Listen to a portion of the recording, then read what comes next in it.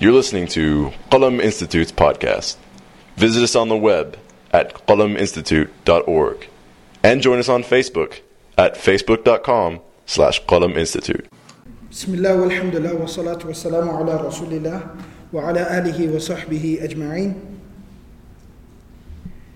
Inshallah, we're going to be continuing our sessions on the Sīrah, the life of the Prophet sallallahu alaihi wasallam. Last week we started off with an introduction to the Sīrah, and we talked about the basic definition of the word Sīrah itself, what does Sīrah mean, and what is the subject matter of the Sīrah, what is the context of the Sīrah, and we also talked about some of the key issues in regards to terminology, what constitutes the Sīrah, and then what are some of the specifics in regards to hadith versus sunnah versus Sīrah, etc. We talked about some of those things. The bulk of the last session was why study the Sīrah? What are the benefits of studying the Sīrah? And so I kind of titled it as Why Sīrah? Why study the Sīrah? The life of the Prophet ﷺ, the prophetic biography, as-Sīratun Nabawiyyah. Why study the prophetic biography? So we covered 4 basic points. We covered the first 4 primary reasons to study the Sīrah, the prophetic biography. The first of those reasons, or first of those benefits of studying the life of the Prophet ﷺ was, number 1, as Allah subhanahu wa ta'ala commands us, or rather I should say, as Allah subhanahu wa ta'ala recommends to us within the Quran, within the book of Allah, in surah number 33, ayah 21, Allah says, لَقَدْ كَانَ لَكُمْ فِي رَسُولِ اللَّهِ أُسْوَةٌ حَسَنَةٌ. That most definitely, no doubt about the fact that immersing yourself into the life of the Prophet sallallahu alaihi wasallam, there and only there will you find the most excellent, the perfect role model.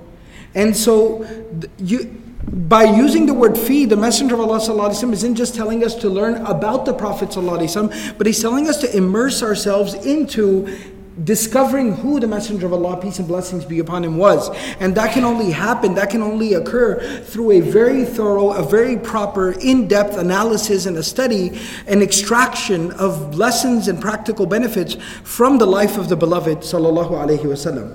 The second purpose, or the second benefit that we talked about, was studying the Sīrah versus just taking excerpts of a hadith, studying a few random hadith here and there, versus that.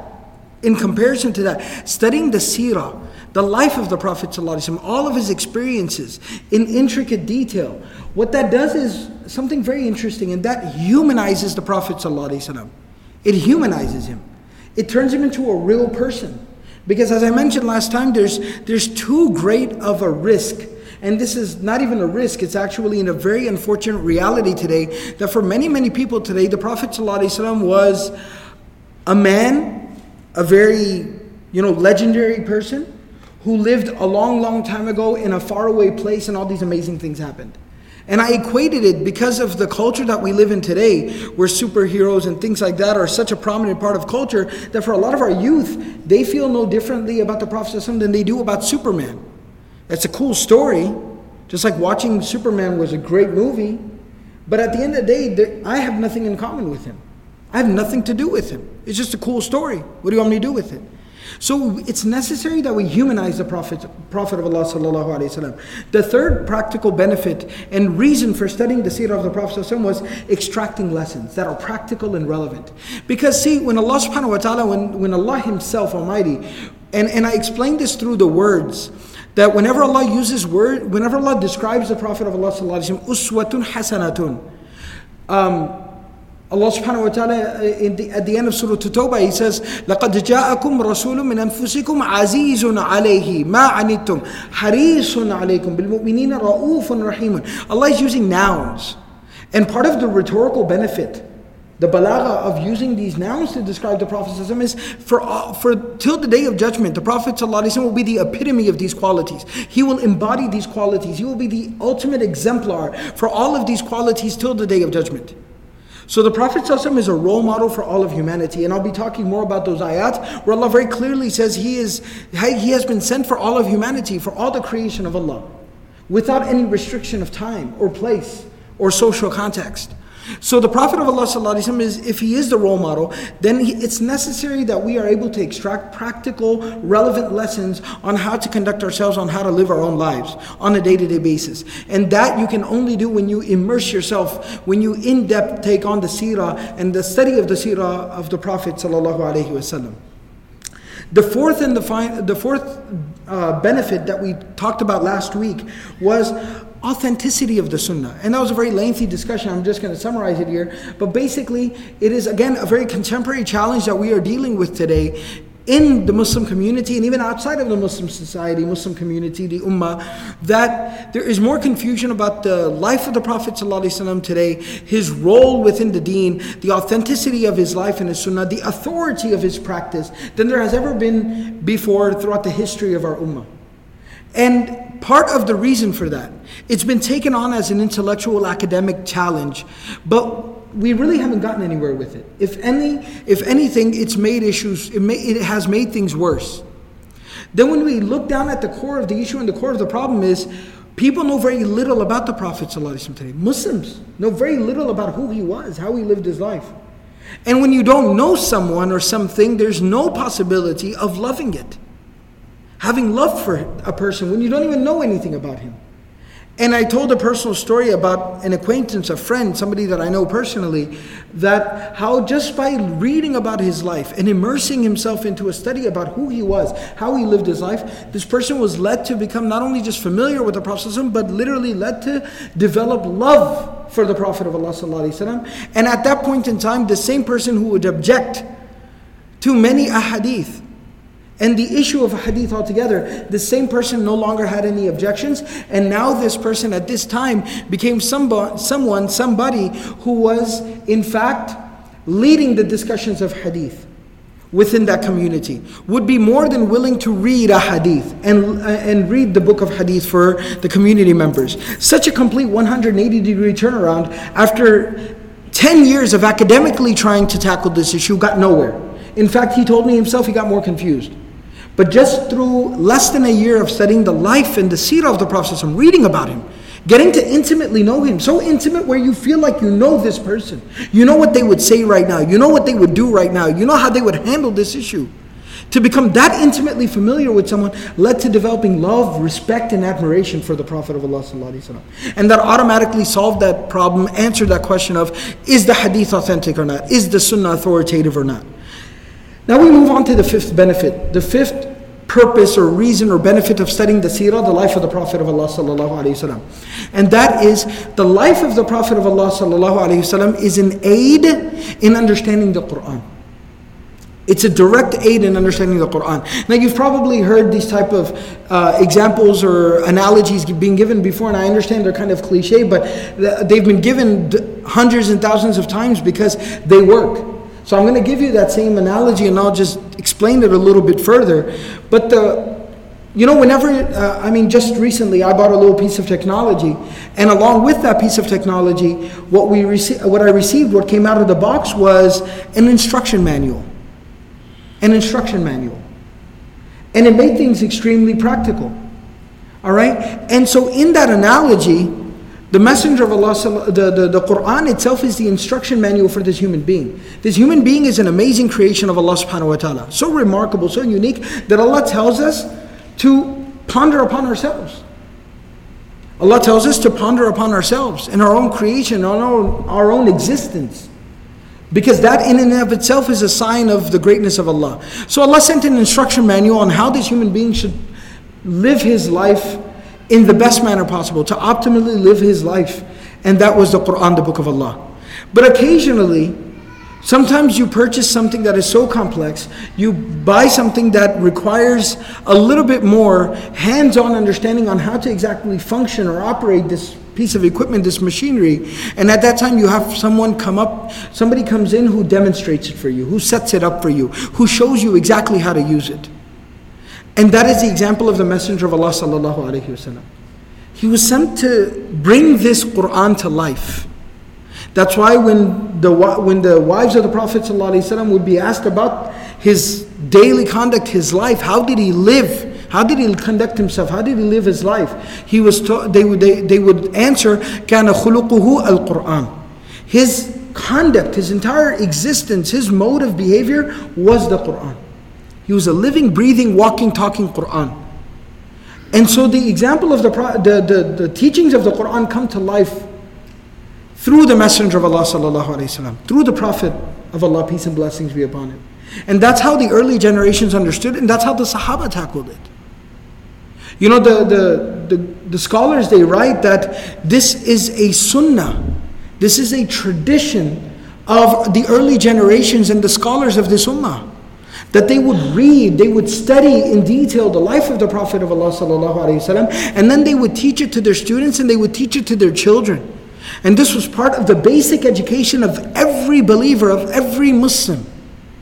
And so one of the things I addressed earlier in the session last week was, we have been in recovery mode over the last couple of decades. The last couple of centuries for the Muslim Ummah, globally speaking, was a very dark time. It was a very troubled time. It was a very difficult time.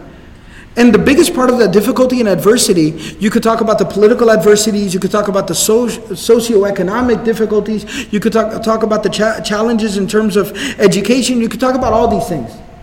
But I feel that the greatest tragedy of the last couple of centuries of the Muslim Ummah, Muslim history, recent Muslim history, was we became so distant from our own deen, the sources of our own deen.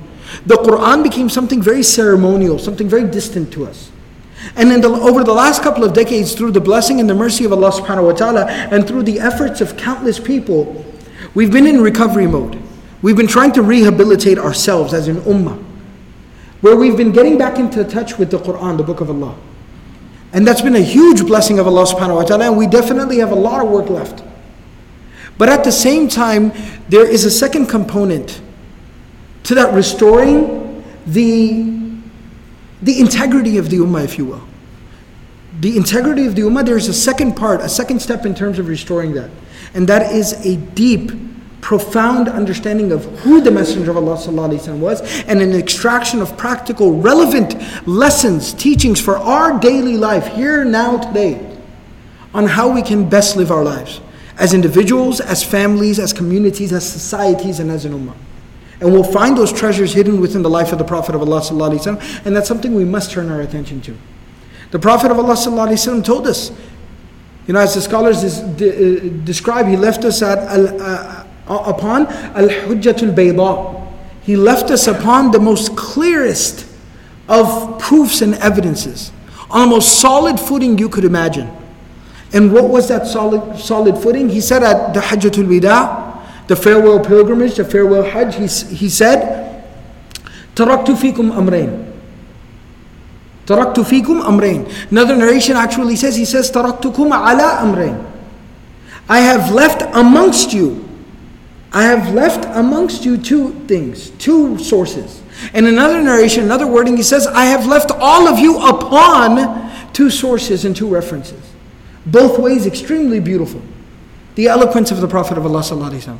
And then he says, لَن تَضِلُّوا مَا تَمَسَّكْتُمْ بِهِمَا. He guarantees with emphasis. He says that you will never ever go astray. You will never lose your way, all of you. You will never lose your way, مَا تَمَسَّكْتُمْ بِهِمَا, as long as you continue to firmly latch on and hold on to these two sources. And what are they? Kitabullah wa sunnatu nabi. The book of Allah and the sunnah of His Messenger sallallahu alaihi wasallam, His Prophet of Allah.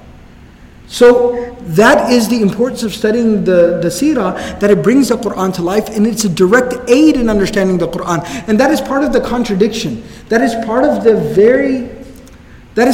foolishness, the lack of intelligence in objecting to the life of the Prophet of Allah sallallahu alaihi wasallam and a study of his life in the Sunnah and the Sīrah, is that you directly take away the most immediate, the most prudent resource you have to really truly grasping and understanding the Quran, and that is the life of the Messenger sallallahu alaihi wasallam. The sixth benefit and purpose or reason for studying the Sīrah, the life of the Messenger, peace and blessings be upon him, is again, when you have isolated a hadith, you get a benefit here, you get a ruling there, you get a hukum there, you get a fiqh, implication here or there. But when you study his life all the way through, you're able to do something, and this goes kind of closely connected back to the second point. You are able to observe the Prophet ﷺ interacting with individuals, with non-Muslims, with Muslims, with youth, with women. I mean, these are a lot of questions we have today. The problem of the youth is a universal problem and issue. Not isolated to any one community, and not even isolated to us here in America. Talk to people overseas. Talk to people across the world. I was just talking to a friend today, and he was telling me about the same, lack of relevance that Islam is suffering through, that unfortunately Muslims are suffering through, even in other parts, part of what we call, quote unquote, the Muslim world. And so the issue of youth is a universal issue. It's a pressing need of our communities. Well, in the study of the Sīrah, we get to see how the Prophet of Allah ﷺ interacted with the youth. Because realize this, when the Prophet ﷺ started preaching his message, teaching his message, what was his age? And this is of course part of the context of this part of the content that we'll study here in the Sīrah. But this is a well-known fact. How old was he when he received prophethood? 40 years old. He was 40 years old. That's not a young man by any means, is it? It's not what we consider youth. It's not that at all. But yet he's teaching. In fact, something interesting that we'll talk about when we get there is that many of the early following of the Prophet of Allah ﷺ were youth. The early Sahaba were mostly young people. Again, I'm getting ahead of myself here, but Umar ibn Khattab radiallahu anhu, we think of Umar and we think this very intimidating, elderly, iron-fisted ruler, leader of the community. Right? That's the image. And sure, when he was Khalifa, that's exactly who he was. He was an elder statesman. He was a very strong, older leader. But one thing we fail to realize, how old was Umar ibn Khattab radiallahu anhu when he accepted Islam? 27 or 28 years old. That is young. So majority of the following, the Sahaba, the companions, the believers, were young people. The people on the front lines making the greatest of sacrifices were young people. The man who literally converted half the city of Medina to Islam before the Prophet ﷺ ever set foot, before he ever arrived in Medina as the Messenger of Allah, was probably an 18-year-old man. Mus'ab bin Umair radiallahu anhu.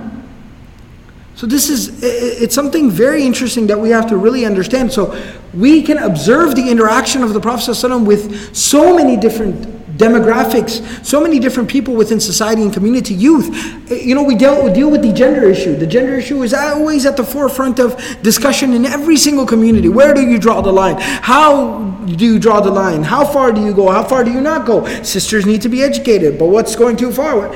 It's constantly a problem. I can tell you in my profession, in the fraternity of imams, and educators of the Muslim community, this is something internally we constantly have to grapple with. We're constantly dealing with. The sisters are an equal part of this community. I'm a husband. I'm a brother to a sister. I'm a son to a mother. I have 2 daughters. I'm a father to 2 girls. I'm extremely concerned about educating our sisters, because I have so many women that are so near and dear to me that I care for them so deeply. I want them to be given an equal opportunity to learn their deen. But at the same time, as a male educator, I'm constantly having to reevaluate, how am I handling things? What should I do? What should I not do? How far is going too far? Etc., so on and so forth. Well, where can we find all these answers? Within the example of the Prophet of Allah sallallahu alaihi wasallam. All these answers lie there. How do we deal with non-Muslims? So many demographics within our communities. We see him interacting with his family. I mean, this is something many of you have probably heard me lecture on a number of times. But the issue of family is at the forefront of our communities today. It is maybe one of the greatest challenges that we are dealing with after faith, after the issue of faith, iman, spirituality itself, which actually leads to the eroding of the family, the foundation of family.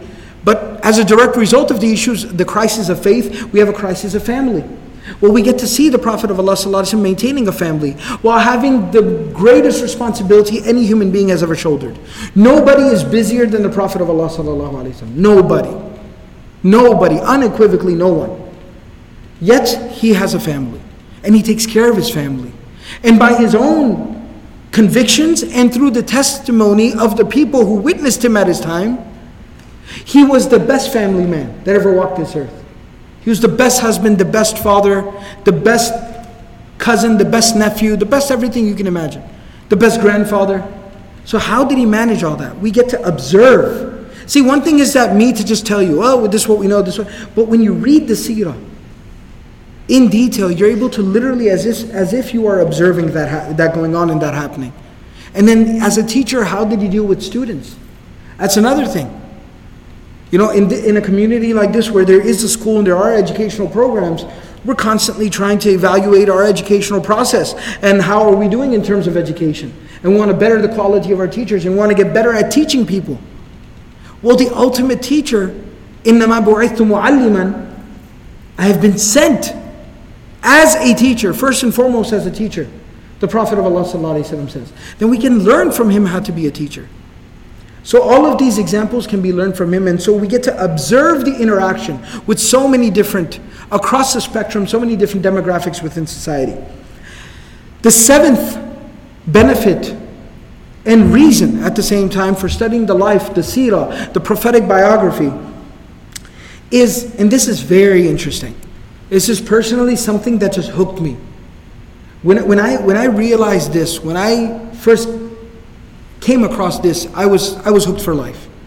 And that is, no single human being's life has been documented like the Prophet of Allah ﷺ's life has been documented. There is no one in the history of humanity whose life has been documented in this much detail. It is remarkable. It is mind-blowing. When you make a proper study of the life of the Prophet of Allah ﷺ and you really truly come to terms with the fact of how intricately his life has been documented. So much so, and I had a few examples and a few extractions here to share with you, just to illustrate the point. And there's actually a collection of narrations which in detail describe the Prophet of Allah ﷺ called the Shama'il.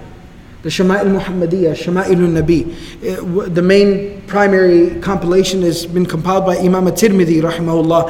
And that's something that's actually, it's a project that I've been working on for quite some time, and my intention is to, inshallah, translate and lecture on that. And whether it plays out in a lecture series like this, or it's just recorded and put out there for the community's benefit, inshallah, is yet to be determined. But nevertheless, it's something I've been working on for quite some time, to bring it into practical, relevant, easy to understand English, and then lay it out for everyone, the very in detail description of the Prophet of Allah sallallahu alaihi wasallam, but just a few extractions, so much so that it describes the color of the Prophet sallallahu alaihi wasallam's skin. Everything about him was observed. كان رسول الله صلى الله عليه وسلم أزهر اللون. That he was, he had like a very in between, like a lightly tan type of color, tone of skin. ليس بالأدهم ولا بالأبيض الأمحق. That it's not like he was very dark skinned, nor was he very, very light skinned. He had a very like a medium tone type of skin color. It describes the face, the symmetry of the face of the Prophet of Allah sallallahu alaihi wasallam. It describes كان رسول الله صلى الله عليه وسلم لم يكن, it says أسيل الوجه. The Prophet of Allah sallallahu alaihi wasallam was very, like he had like a very open, like a broad face. Like his face seemed always very welcoming. And then it says لم يكن مستديرا غاية التدوير. It's not like his face was really round and it was a huge face. بل كان بين الاستدارة والإسالة. But it's almost like he had a very broad, open face, but it was just very welcoming when you looked at his face. He was always very pleasant to look at. It describes the Prophet of Allah sallallahu alaihi wasallam. It even describes his forehead. It describes that the Prophet كان رسول الله صلى الله عليه وسلم أسيل الجبين. That the Prophet sallallahu alaihi wasallam's forehead was a little bit larger, and it was very, like, again, it was very open, it was kind of a large, he had a large forehead. It describes the eyes of the Prophet sallallahu alaihi wasallam. It describes his eyes being shadidatay siwad al-hadqa. That the Prophet of Allah sallallahu alaihi wasallam, his pupils, the pupils of his eyes were very, very dark, like almost like black in color. The pupils of his eyes were very dark, nearly like black in color. And it goes on describing literally every single thing about him. And then, of course, obviously, where it describes his physical appearance, it even describes the conduct, the character, the behavior of the Prophet of Allah sallallahu alaihi wasallam, how he spent his time, how he lived his life. And it describes him mutawasil al-ahzan. The Prophet sallallahu alaihi wasallam was always grieving one after another, constantly grieving. What was he always grieving about? Over the condition of people. He was always concerned about people. Da'im al-fikra, he was always in thought. He was always in deep thought, thinking about people, thinking about how to help people. لَيْسَتْ لَهُ رَاحَةٌ. He never had a moment's rest. He'd never take a break. He was always busy, always going, always busy with something. طَوِيلَ السَّكْتِ. For long periods of time, the Prophet ﷺ would be quiet. He wasn't just babbling unnecessary. He would just be quiet at times. Very quiet, very serene. Very calm and peaceful to be around. وَلَا يَتَكَلَّمْ فِي غَيْرِ حَاجَةٍ. He wouldn't talk unnecessarily.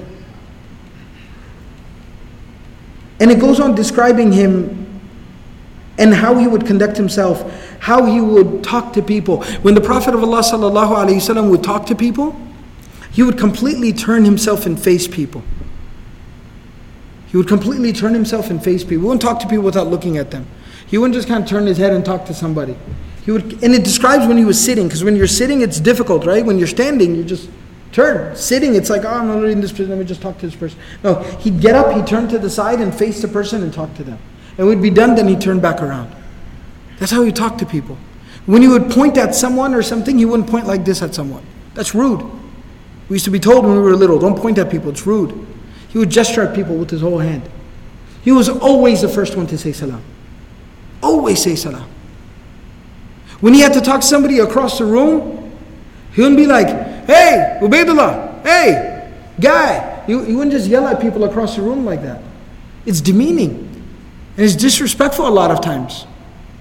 And it's just not dignified behavior. He'd walk across the room, walk up to the person, touch the person on the shoulder, and then speak to them face to face, pleasantly, in a pleasant tone.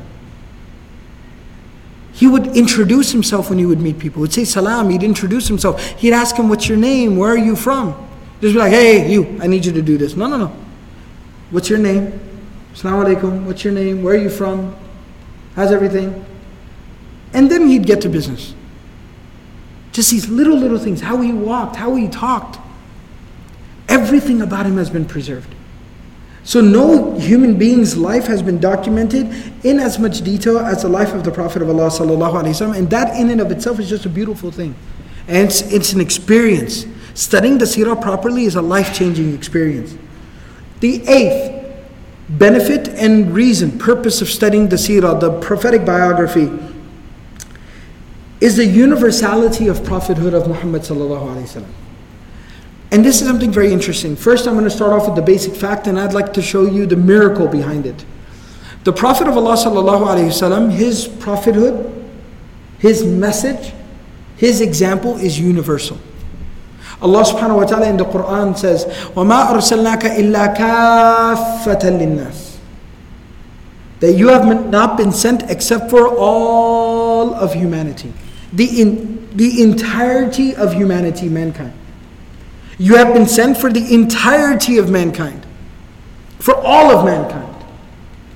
In another place in the Quran, Allah actually commands him to say, to announce to people, قُلْ, say, announce, proclaim, Ya ayyuhan nas, O humanity, O mankind, Inni, most definitely I am Rasulullahi ilaykum, the messenger of Allah, and I have been sent to all of you, jami'an, everyone. I am the messenger of Allah, I have been sent to all of you, every single person. I've been sent to every single human being. Yet in another place in the Quran, Allah subhanahu wa ta'ala tells us, وَمَا أَرْسَلْنَاكَ إِلَّا رَحْمَةً لِلْعَالَمِينَ. That you have not been sent except as a mercy for لِلْعَالَمِينَ. Alameen, to keep the conversation short, means people whenever, wherever they have ever existed. Normally we translate it as worlds, but it's specifically a people plural, and what it refers to is all different generations, all different places, all different demographics. Because it's almost like sometimes an entire demographic or an entire ethnicity or an entire country or a specific era or time of people are like a world in existence of their own. But it doesn't matter where people are from, where they live, who they are, when they lived, the Messenger of Allah sallallahu alaihi wasallam is a mercy for all of them. For all of mankind, for every single human being, regardless of the specifics. And so the universality of the Prophet of Muhammad sallallahu alaihi wasallam. This is a universal lesson. Now, here comes a very interesting thing. Part of the gift of the Prophet of Allah, this is one of his gifts, and also happens to be one of his miracles. The Prophet ﷺ says himself, "Utitu bi jawami al-kalim." In that same compilation, there's a hadith of Shama'il describing the Prophet ﷺ, says, "Kana yatakallam bi jawami al-kalim." He used to speak with very brief, comprehensive words. Very brief, comprehensive, profound words is the proper, best way I can express it. And he says, "Utitu," I have been given this as a gift. This gift of Jawami al-Kalim. Jawami al-Kalim means the Prophet ﷺ was able to say a whole lot in very little. A whole lot in very little. One of the most beautiful collections of Jawami al-Kalim that I've come across is the Arba'in, the 40 hadith of Shah Waliullah Dihlawi. Shah Waliullah Dihlawi rahimahullah compiled 40 ahadith. And they are such a beautiful example of Jawami al-Kalim, literally 2-3 word ahadith. But so profound, so deep, so many lessons can be learned from just 2 or 3 words that the Prophet ﷺ has uttered. And so that was one of the gifts of the Prophet ﷺ, to be able to say so much and so little. Now, something that the scholars say is very interesting, part of the miracle of the Prophet ﷺ, even the miracle of his existence, his life, his being, is that just like his words were a miracle, he could say so much and so little. Allah tells us in the Quran, لِكُلِّ أُمَّةٍ رَسُولٍ لِكُلِّ أُمَّةٍ رَسُولٍ. For every nation there was a messenger. لِكُلِّ قَوْمٍ هَادٍ لِكُلِّ قَوْمٍ هَادٍ. For every people there was someone sent to guide them, to show them the way. Allah tells us in specifics, Allah tells us in the Quran, وَإِلَىٰ عَادٍ أَخَاهُمْ هُودًا. To Ad we sent their brother Hud. To Thamud we sent their brother Salih. To Madian, to the people of Madian, we sent their brother Shu'aib. It's as if every people, every time, every era was sent a specific messenger, a specific prophet, a teacher, an exemplar, a role model, a mentor. But the Prophet of Allah sallallahu alaihi wasallam, just like his words would literally comprise so much, just like his words would encompass so much, his being, his existence, his life encompassed so much. That whereas throughout the history, and we actually have narrations, there's a narration within the Musnad of Imam Ahmad, which talks about the fact that there were over 100,000 messengers or prophets sent. Without specifics, there's a hadith in the Musnad of Imam Ahmad that actually mentions the fact that there were over 100,000 prophets or messengers sent throughout time. That there was a prophet and a messenger for every specific demographic or type of people or area, region, time. But the Prophet of Allah ﷺ, his life encompasses so much, teaches so many people, so many things, that one man's life is the ultimate example, the ultimate role model for what we're already looking at 1400 years. Which only Allah knows is how many generations. 25 plus generations of people. 1400 years of humanity all over the world, with all their specifics in terms of their demographics and their lifestyles and all the things that's involved with that. One man's life represents so much, encompasses so much, teaches us so much. So that's part of the purpose and the reason to experience, to get hands-on, to come face to face with that type of a miracle. The 9th and the final purpose, benefit, reason for studying the prophetic biography that I'll mention here in the intro is, and this is something that I've personally been thinking on for quite some time, and that is that we as an ummah today, like I said, we're in recovery mode. All right? And so, before, sometimes like when a computer crashes, unfortunately, like a Windows computer crashes, right? And you got to bring it back up. You bring it up in safe mode, right? So for the recovery of the ummah, there's a safe mode. A lot of times, because we live in the age of information, and everything is so quick and so accessible and so open and at the speed of light, we can get ahead of ourselves. And I think that there are pockets of our community, and even sometimes our leadership, can sometimes kind of get ahead of itself. And what we have to understand is that we're in safe mode right now. The vast majority of our ummah is still in a crisis. Dozens of different crises going on, but the primary one is that spiritual crisis that I'm talking about. Crisis of identity, crisis of spirituality, crisis of iman. That's the cold hard honest truth. That's where we are right now. Now when we look to the revelation of the Quran and we look to the early Sīrah itself, we learn a lesson on how to go forward. How are we supposed to conduct ourselves in this mode? You know the Quran in Surah Yasin, Allah subhanahu wa ta'ala tells the Prophet sallallahu alayhi wa sallam, لِتُنذِرَ قَوْمًا مَا أُنذِرَ آبَاؤُهُمْ فَهُمْ غَافِلُونَ. That you have been sent and the Quran has been revealed to you. Why? لِتُنذِرَ قَوْمًا. So that you can warn a people, مَا أُنذِرَ آبَاؤُهُم. Their forefathers, the people that came before them were not warned. فَهُمْ غَافِلُونَ. So therefore, as a consequence, as a direct result and consequence of that, they are in an extreme level of heedlessness. They're oblivious, they're apathetic. They could care less. They're distant. Meaning what? You're going to have to work hard. You're going to have to work diligently. And you're going to have to keep your head about yourself. You're going to have to stay focused on what is the proper course of action right now. Look at the revelation of the Quran. You know, I was conducting the tafsir of Juz Tabarak. And in the tafsir of Juz Tabarak, one of the things, the 29th Juz, Surah Al-Mulk, Surah Al-Qalam, Haqqa, Ma'arij, one of the things that's interesting, this is very early revelation. And when you observe, when you read early revelation, it's not very deep theologically in that sense. It's not giving you a lot of very deep, intricate rulings on aqidah and theology and discussing very specifics. No, it's not. It's not talking a lot about ahkam, how to pray, when not to pray, what to do before you. It's not talking about those rulings. It's not talking about marriage and then divorce and then giving zakat and who can you give it to, who should you not give it to. It's not talking about these things. It's not even talking about some of the basic needs that we even have right now. It's not talking about leadership development and that. No, all that came later. That's Medinan revelation. What was it talking about? It's talking about basics.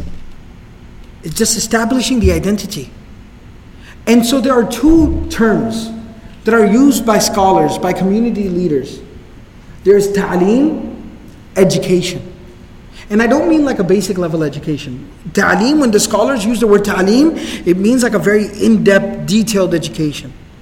And while there always needs to be, later on Medinan revelation tells us, regardless of the circumstances, even when it's crisis mode, the ummah is under attack, people are dying, and everyone's got to go out there to handle things, take care of business. Even then there should remain a group of people behind. Why? لِيَتَفَقَّهُ فِي الدِّينِ. So they can gain a very deep understanding of their religion. But having said that, for the general masses there is ta'aleem, in-depth education, and then there is tarbiyah. Tarbiyah. Just an establishment of the Muslim identity. A bringing of the ummah back up to par, back up to the level where they need to be at, where they are ready to be educated. And there are two primary tools of tarbiyah, those same primary resources. Those same two primary resources are the same two tools for tarbiyah. What are those two tools for tarbiyah? A basic understanding of the Book of Allah, the Quran. Doesn't have to be very in-depth. I'm not talking about i'rab al-Quran. Right? The kid standing on the street corner, buying or selling drugs. The person who wakes up in the morning and really doesn't know whether they're a Muslim or not. They're not sure how they feel about being a Muslim. The person who in all of Ramadan avoiding everybody because they weren't fasting and they didn't feel like fasting and they didn't know what to do with themselves while everybody was fasting and going to the masjid. That person's at that level of in crisis. That person does not need i'rab al-Quran. You can quote me on that. As blasphemous as that might sound to some people, i'rab al-Quran is not going to help that person. What I mean, I should explain for those maybe watching. I'rab al-Quran means the in-depth grammatical analysis of the Quran. It's not going to benefit that person. It's not going to help them. What that person needs to hear, what that person needs desperately, is to just hear how Allah is talking to that person in the Quran. That Allah is communicating to that person. That Allah will forgive that person. that Allah subhanahu wa ta'ala loves that person, that Allah has prepared a paradise for that person, that there are consequences for that person's actions. This is that general iman, that general discourse, what I like to call Iman 101 from the Quran. That's what that person needs to hear. That person, and the second tool of tarbiyah is the Sīrah, the life of the Prophet ﷺ. Because again, that person will feel a sense of connection to the Prophet ﷺ. And he'll find a practical role model, somebody that person, more than likely, a lot of times, especially in the case of our youth and our children, has been disappointed time and time again by so many different people that they looked up to throughout different stages of their life. Been disappointed time and time again. But that person needs to be introduced to that person that will not disappoint them.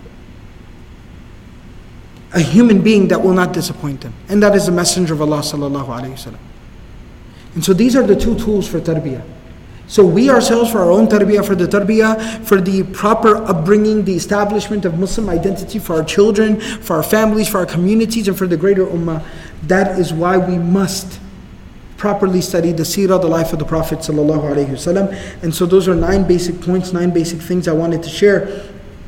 Now I wanted to conclude the intro to studying the life of the Prophet ﷺ here with you by talking about a few basic things specifically in regards to these sessions right here. Number one, I talked about the tradition of studying the Sīrah. That this is an established tradition, this is a part of the established curriculum of scholarship, of imams, of Muslim leadership at all levels throughout Muslim history. And this is something that we need to reestablish. Number 2, books of Sīrah. So what type of texts are there about Sīrah? What is the history of the compilation of Sīrah? So there's a lot in regards to the detail of that I won't get into in a lot of detail. But one thing that I will go ahead and address, or one thing that I will tackle, is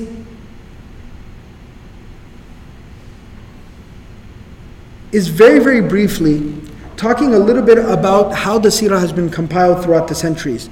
So as is the case with many other sciences, even the tafsir of the Quran falls under that category. Many of these basic fundamental basic study of the religion and these sciences, it was not officially codified. It was not actually written down to almost 150, 200 years after the Prophet ﷺ, because in the early history of Islam, for the first 2 to 3 generations, it was mainly an oral tradition, as was the Quran, as was the explanation of the Quran, as was fiqh and hadith and Sīrah and all of these things. All right, there are isolated examples of things being written down, but it was primarily an oral tradition. It was only later on when, very frankly, even though writing is a tool of learning, the pen has been, dignified within the Quran itself.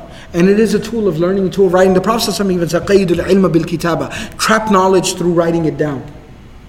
Trap knowledge by means of writing it down. Having said that, at the same time, their heavy reliance upon written work and almost a complete abandonment of memorization and oral transmission of these traditions was in major part due to the laziness developing within the ummah. We became lazy. We became undisciplined with our time. We became lazy intellectually. And we became very distant from some of these very established principles and practices from the early generations. But nevertheless, once it was now established, it was being properly established, some of the early compilations were by Urwa bin Zubayr, Wahab ibn Munabbah, Ibn Shihab al-Zuhri. These were some of the students of the Sahaba. These were great tabi'un. Musa bin Uqba, Muhammad bin Ishaq, the famous Sīrah of Ibn Ishaq. These were some of the early compilations of Sīrah. And then later on, this was, if you will, almost inherited. This was passed on to Hamam ibn Munabbah, one of the students of Abu Hurairah radiallahu anhu, and Al-Makhzumi. Ibn Ishaq had a very famous student by the name of Ibn Hisham, and the Sīrah of Ibn Hisham is famous till today. So teacher to student, teacher to student. So it was first initially penned, the basic skeleton, the basic structure was laid out by these tabi'un, these students of the Sahaba, and then later on it was developed by their students and their students. From there, it literally, Muhammad ibn Jarir al-Tabari, Imam al-Bayhaqi, these are the fourth and fifth generations of Muslims and scholars now. And now this is where they very in-depth started to pen and they started to write it down. And then of course there are some of the very, very famous compilations of the life of the Prophet ﷺ, such as Ibn al-Jawzi, rahimahullah, Ibn Qayyim had Zad al-Ma'ad, Ibn Jawzi penned the Sīrah of the Prophet ﷺ, Qadi Iyad wrote the Al-Shifa, an extraction of benefits and lessons from the life of the Prophet ﷺ. Zayduddin al-Iraqi, who is a great muhaddith, a great scholar of hadith, also penned much on the Sīrah of the Prophet ﷺ. Al-Qastalani wrote a book on Sīrah, Al-Mawahib Al-Ladunniya, where he in detail described the Prophet ﷺ and then wrote about the life and times of the Prophet ﷺ. We also, of course, and then certain scholars who were historians like At-Tabari and Ibn Kathir, they compiled overall history of humanity and history of the ummah, but within that, the bulk of the content of that was solely based on the life of the Prophet ﷺ. And so, Al-Bidayah wa Nihaya, the beginning and the end of Ibn Kathir, that contains probably, till today, what we have preserved properly, one of maybe the most detailed accounts of the life of the Prophet ﷺ. And of course, there are dozens and dozens of contemporary books on Sīrah, from Sulaiman al-Nadwi, Shibli Nu'mani, Muhammad Hussein Haykal. We of course have the book of even Pickthall, the translator of the Quran, wrote a book on the Sīrah, the life of the Prophet ﷺ. Sayyid Muhammad Nadwi, Abu al-Hasan Ali Nadwi, the Nadwi scholars have done a lot of work in this area. One of the contemporary Sīrahs that's very readily available these days oftentimes is the Sealed Nectar by Mubarak Puri. We also have the book on the life of the Prophet ﷺ that was written by Martin Lings, that is also very readily available, widespread. And so there are many, many different books of Sīrah that you can find. And literally, I have a list in front of me that is probably hundreds long. That's why I don't even know where to start and I don't know where to end. But there's a whole lot of material, to say the least. There's a lot of material. There is, what I'd like to say is, in terms, and this I'll say this very openly, in terms of the tafsir, the understanding of the Quran, it's a legitimate complaint a lot of times when people say there's not a whole lot of material in English. There's not a whole lot. That's a legitimate complaint. There's enough material for somebody to busy themselves.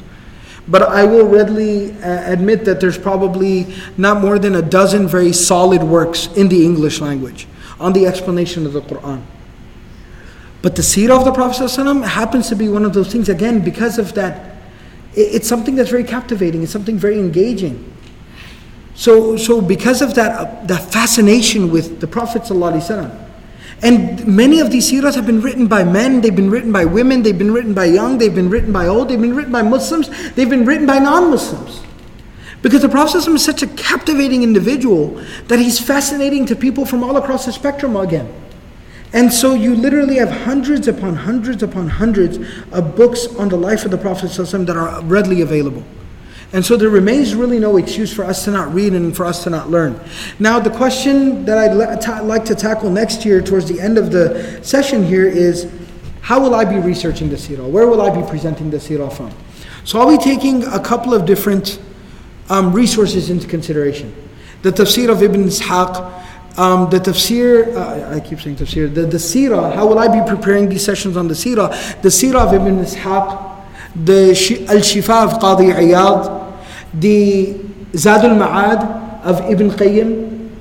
And I primarily, for a lot of the narrative itself, I'll be relying upon the extraction of the life of the Prophet ﷺ from Al-Bidayah wa Nihaya of Ibn Kathir. The beginning and the end. I'll be heavily relying upon that for a lot of the narrative. Now, along with that, some of the contemporary resources that I'm also taking a look at, just to kind of pick up again part of that flow, that narrative, is some of the very beneficial ones. Martin Ling's Sīrah is something that, yes, there are a few objections that have been made to a few of the different issues. There's about 4 or 5 different places specifically that people have pointed out an issue in regards to, but overall, in modern English, in contemporary language, it is probably one of the most flowing and very emotionally intimately written narratives of the life of the Prophet ﷺ. That cannot be denied. It requires a fair analysis. Just like when we talk about tafsir, there might be objections in regards to some of the specific personal opinions of some of the mufassirun. That does not change the fact that there's a lot there to still be valued and benefited from some of their works. Yes, it requires a greater background in terms of Sīrah, so you can filter through some of those issues, but nevertheless, that's a very good narrative in the English language to observe the flow of the Sīrah of the Prophet ﷺ. Along with that, one other specific angle of Sīrah that I want to mention here, because I feel it's a very, very beautiful angle, it's a very beneficial angle to take, and that is, again, some of the more contemporary scholars took an angle called fiqh Sīrah, where they specifically studied the Sīrah just to extract those lessons, those practical benefits from the life of the Prophet ﷺ. So one of more contemporary scholars in more recent times, Muhammad al-Ghazali, he has written a book on the fiqh Sīrah, that the extraction of practical, relevant benefits and lessons from the life of the Prophet ﷺ. So that is another very good resource that people can benefit from. People have also been asking, is there something they can follow along with? Something that they can follow along with. So I would recommend the Sealed Nectar is good in terms of facts, references, times, dates, places, names, people. It's very good in terms of its factual references. So the Sealed Nectar is a good resource to just kind of keep up with, to kind of look back at, so you can pick up a lot of the narrative, a lot of that emotional, hands-on approach to the life of the Prophet ﷺ here. And then when you want to check back on the references that are made here to names and dates and places, that'll be a good place for you to go back to just get that cold hard information. So that's one reference or one resource that I would recommend that you go back to and that you can take a look at and you can follow along with. One of the last things that I want to mention here, that I wanted to end on just kind of talking very briefly, just a couple of quotations or talking about the Prophet of Allah sallallahu alaihi wasallam, and that was special sessions. When you talk about the Prophet sallallahu alaihi wasallam, and you know, and this is something again that numerous scholars have done. This is something that I've been doing a lot of, since for quite some time, and that is talking about how did the Prophet ﷺ deal with youth? How did he deal with his family? How did he live at home? The specific interactions of the Prophet ﷺ in special sessions, if you will, on how to learn from the Prophet ﷺ and his life. So what I will do, inshallah, to sometimes kind of change up the pace of the sessions here, or to break the monotony of the weekly sessions, occasionally, maybe a few weeks, maybe 4 weeks or 6 weeks or 8 weeks into the session, occasionally, we will have a special session in between. So we'll specifically talk about the Prophet ﷺ and youth. How did he, and really hands-on, really practical lessons and examples, how he dealt with the youth. Talking about the Prophet ﷺ and how he conducted himself, what guidance he gave at times of tragedy. How was the Prophet ﷺ as a leader, as a teacher? All these, how did he deal with his family? How did he live with the family? So all of these very specific, nuanced details of the Prophet ﷺ will have occasional special sessions kind of delving into them to kind of give, I guess, if you will, an insight specifically into one particular aspect of the life of the Prophet ﷺ. Now, what I'd like to end with here is a specific, just, I guess if you will, like a concluding type of message here about the study of the Sīrah. And from next week, from next session, inshallah, what we will begin is, we will start off by studying the actual Sīrah, the life of the Prophet ﷺ, and we'll begin by first analyzing and understanding the time in which he was born into. We're not going to start the Sīrah from the beginning of Revelation. We are going to talk about his early life. We're going to talk about his family. We're going to talk about his parents. We're going to talk about how he grew up. The Prophet ﷺ as a child. The Prophet ﷺ as a youth. The Prophet ﷺ and his marriage, getting married. The Prophet ﷺ first having children. We're going to talk about his life before prophethood. But even before we talk about his actual birth, I want us to first get a real proper feel for what was the time like, what was the environment, what was the atmosphere at the time in which the Prophet ﷺ came into this world. Because part of the miracle that was the Prophet ﷺ himself, and what he was able to achieve and accomplish, and the turnaround that occurred in society over a very short period of time, over the lifetime of one man, you cannot fully appreciate that until you are able to not just see where they ended up, but you also have to understand where they started from. That'll give you a full appreciation of what he was able to accomplish. what he did. Why he is the fascination of millions upon trillions of Muslims throughout 1400 years. And so we'll start off there. The last few words I wanted to say about the Prophet ﷺ, so we kind of go home with this motivation to learn about him, to study him, is the Prophet of Allah ﷺ was the seal of the prophets. He was the most perfect of all of Allah subhanahu wa ta'ala's creation. He is the Habib, the beloved of the Prophet. He is the beloved, the Habib of Allah subhanahu wa ta'ala. He is Muhammad sallallahu alayhi wa sallam. The Prophet of Allah sallallahu alayhi wa sallam, he is, the scholars refer to him as the crowning jewel of humanity. Allah says in the Quran, لَقَدْ خَلَقْنَا الْإِنسَانَ فِي أَحْسَنِ تَقْوِيمٍ وَلَقَدْ كَرَّمْنَا بَنِي آدَمَ. But the crowning jewel of this great miracle that is mankind, the crowning jewel is Muhammad sallallahu alayhi wasallam. He is named Ahmad, he is named Muhammad. He is referred to as Mustafa and Abul Qasim. And as his name Muhammad and Ahmad etymologically refer back to, no human being has been praised, no human being has been talked about as much and as profoundly as Muhammad sallallahu alayhi wasallam. He is Abdullah, the perfect slave of Allah. He is Al-Mustafa, the one chosen by Allah above and beyond all of the creation and all of humanity. He was not only the Nabi of Muhammad, Muhammad sallallahu alaihi wasallam was not only the Nabi of Allah, but he was also the Rasul and the Messenger, the Prophet and the Messenger of Allah. But at the same time, he was the friend of Allah. He was the Khalil of Allah. And he was a mercy for all of humanity and all the creation of Allah. As Allah subhanahu wa ta'ala says, وَمَا أَرْسَلْنَاكَ إِلَّا رَحْمَةً لِلْعَالَمِينَ. So inshallah, we'll go ahead and conclude here for today. This concludes the introduction. And from next week, inshallah, we'll begin the actual study of the Sīrah by first understanding the time in which the Prophet ﷺ was born into. May Allah subhanahu wa ta'ala make this a means of benefit for us. And may Allah subhanahu wa ta'ala allow us to all properly emulate and model ourselves after the most perfect example of Muhammad sallallahu alayhi wa sallam. Subhanallah wa bihamdihi, subhanakallahumma bihamdik, nashhadu an la ilaha illa anta, nastaghfiruka wa natubu ilayk.